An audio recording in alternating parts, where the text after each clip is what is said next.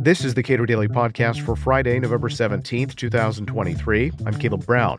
Challenges to the inclusion of certain books in school libraries have hit a fever pitch.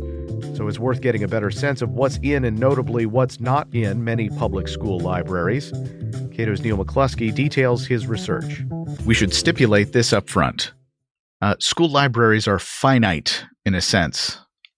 That is, they have four walls and a limited amount of shelf space, and that necessarily means that some human or set of humans will make decisions about what goes into that library and what doesn't. Absolutely correct. So we have been having a lot of battles recently, although you can go back as far as public schools and books to find battles over what books are in libraries you're taught in class. But we've been having a lot more of them over the last 2 or 3 years. And there is a fundamental reality, which is that you can only put so many books on shelves. You can only have so much physical space in the library.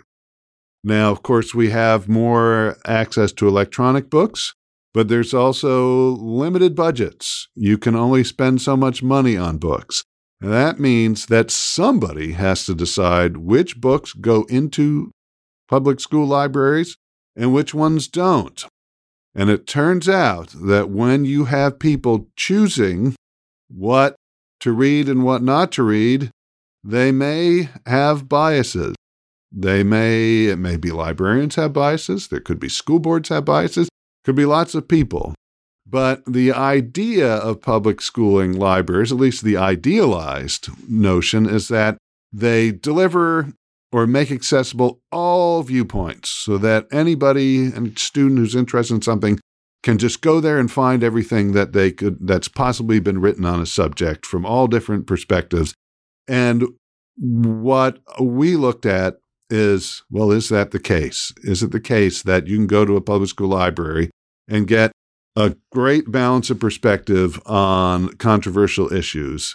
And what our findings suggest is no. The fights over what books go into libraries, though, before we get to what you found, it's almost a fool's errand, I think, to try to get a reasonable representation of the wide range of things that people believe about the world and what people believe is appropriate for young people.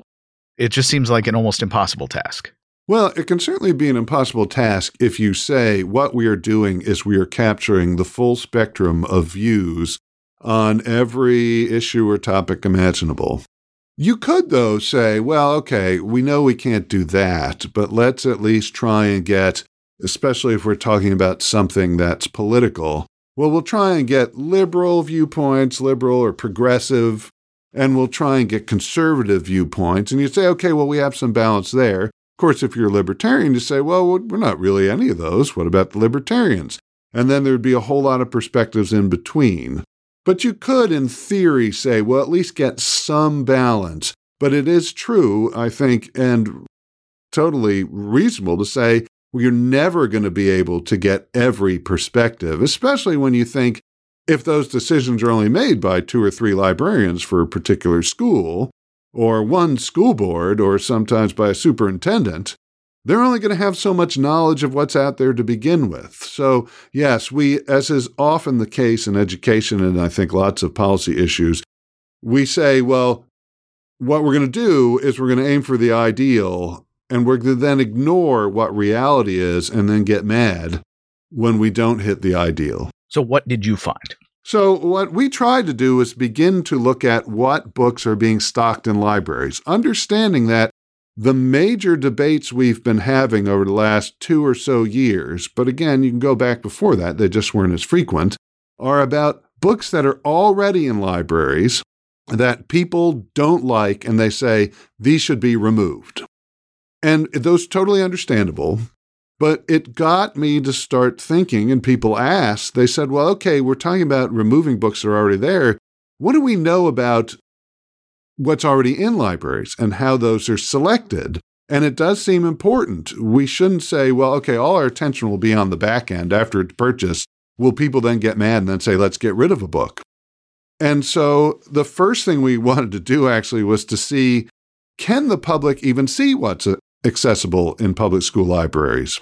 Because there's been a lot of concern, especially conservatives, that lots of things are hidden, that we don't know what's in the libraries, and it takes a special, you may have to sort of sneak in the middle of night through an unlocked window to go look at all the shelves.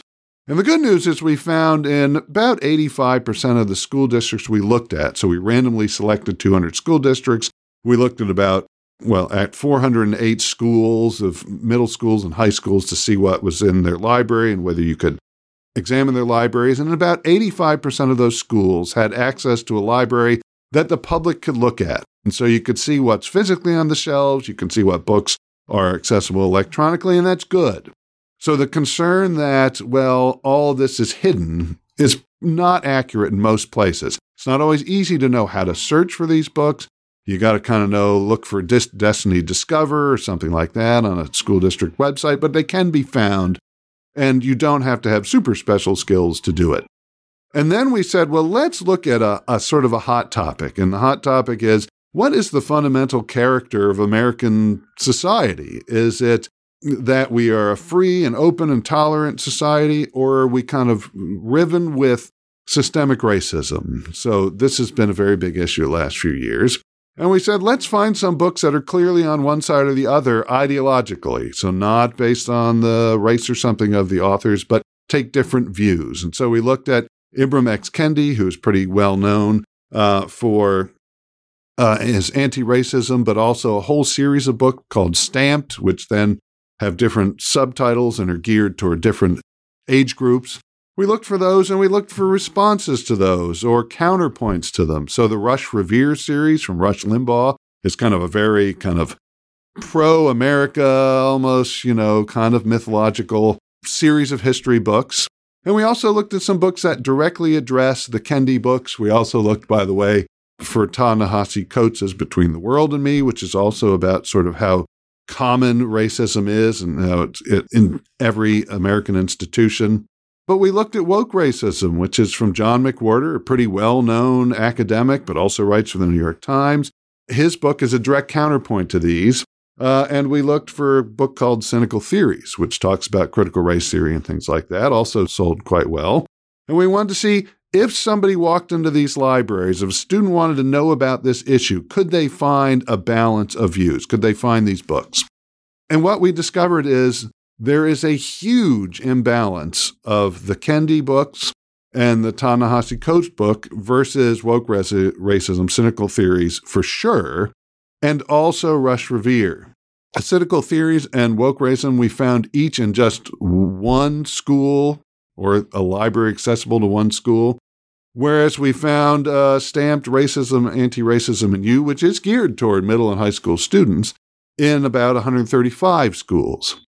A huge, therefore, imbalance. But we also found Rush Revere, I think, was in around 20, one of his books was in about 26 schools.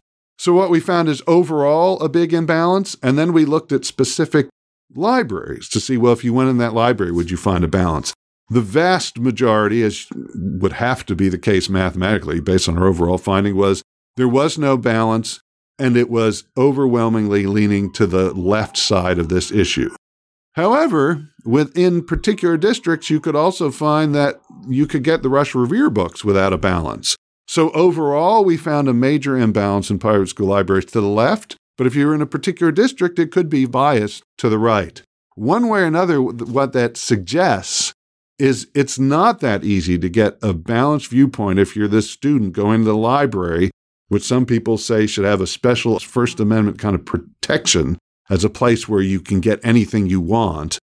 It doesn't seem to be the case. So we argue about book banning, understandably, but it suggests we need to spend a lot more time learning about how books are acquired to begin with. So what is the big takeaway? I mean, for parents, for school systems that are earnestly attempting to provide this, what are their takeaways? Well, so it's hard to get the big takeaways because one of the things I found, we started doing this research just because people had asked, can I see what's in these libraries? And I thought, that's a good question. And then it's worth seeing if we have some balance. It's important to note we looked at a very narrow set of books. Maybe there are books in there we didn't know about that provide that balance. But as I was researching this more and more, and a lot of this is in the paper, what I learned is there's been almost no research done on how school districts and school libraries acquire their books. And there's been very little look into the balance and what sort of influences what they buy. So the first thing is, this is always kind of the excuse people give, but I think it's really true here, is a lot more research needs to be done. We need to focus a lot more on how books are acquired and a lot less on, well, what do you do when somebody finds one they don't like? But the other thing is, we find evidence on one side that supports this fear, especially among conservatives, that librarians are overwhelmingly progressive, and that may color what books, what perspectives they put in the libraries. There's certainly evidence that that's the case for librarians, and our evidence suggests that bias may come through on what they choose. However, it probably goes deeper than that. We did some research into this. It's also the case, though, that the places librarians go to get reviews of books, where they learn what books are out there, tend to not review these more conservative books, at least the ones that we looked at. And on the occasions when they did, they were negative reviews. So you could find one or two cases of Rush Revere books being reviewed, and they were panned. Interestingly, Rush Limbaugh, who was sort of the guy behind the Rush Revere books, and pretty obvious because his name is kind of the main character, he actually won a Child's Book Award, and it was in 2014, and a lot of people who gave this award were like, we're so sorry, but this is based on popularity of the book among kid readers and overall sales. So he gets this award, and everyone sits there kind of aghast, and it sort of captures that people may want to read these books, they may be popular, but they are not popular with the people who select the books they say should go into libraries. But interestingly, Woke Racism was also reviewed in Kirkus, which is one of these sources, and it was reviewed positively, but still was in only one of these libraries that we looked at. So it could also be that the sources librarians go to have a bias against more conservative books. But finally, because we have a narrow set of books, again, you can only take so much from this, but in particular, Ibram X. Kendi does a lot of marketing of his books and targeting them specifically to school-age audiences. Whereas the Woke Racism was probably written for adults, although it's not hard to read. It's pretty accessible in terms of reading. I couldn't find any evidence of marketing or targeting to school-age kids.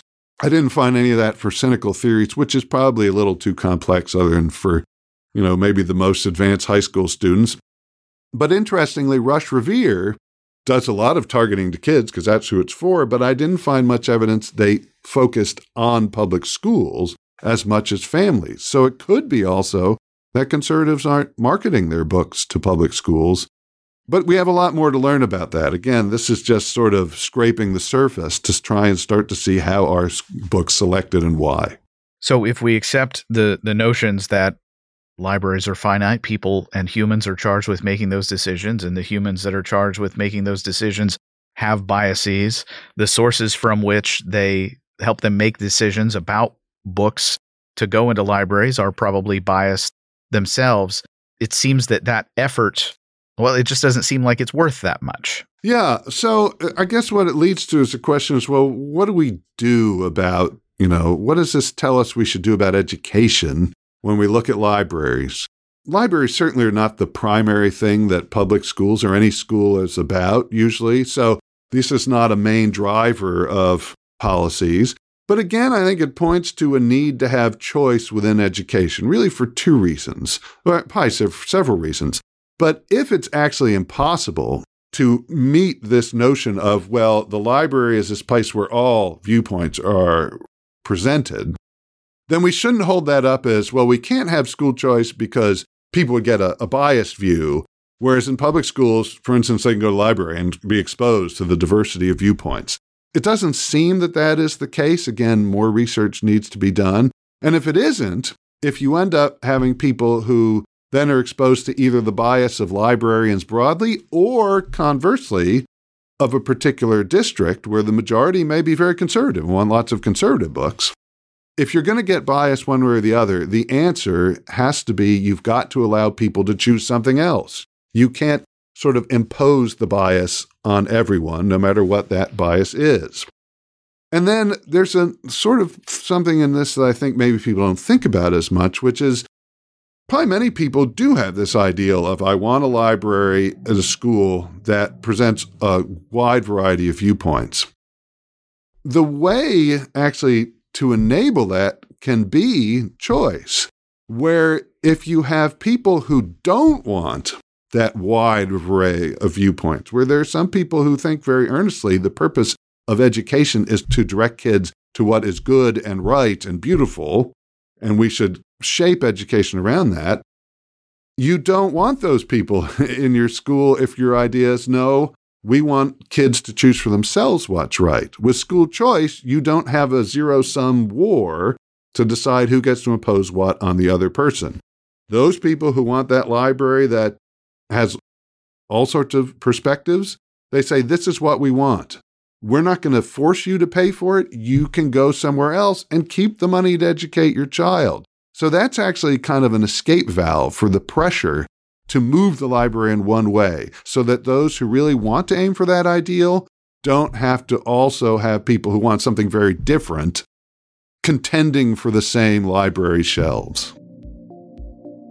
Neil McCluskey directs the Cato Institute's Center for Educational Freedom. We spoke last week. Subscribe to and rate the Cato Daily Podcast wherever you please. And thank you for listening.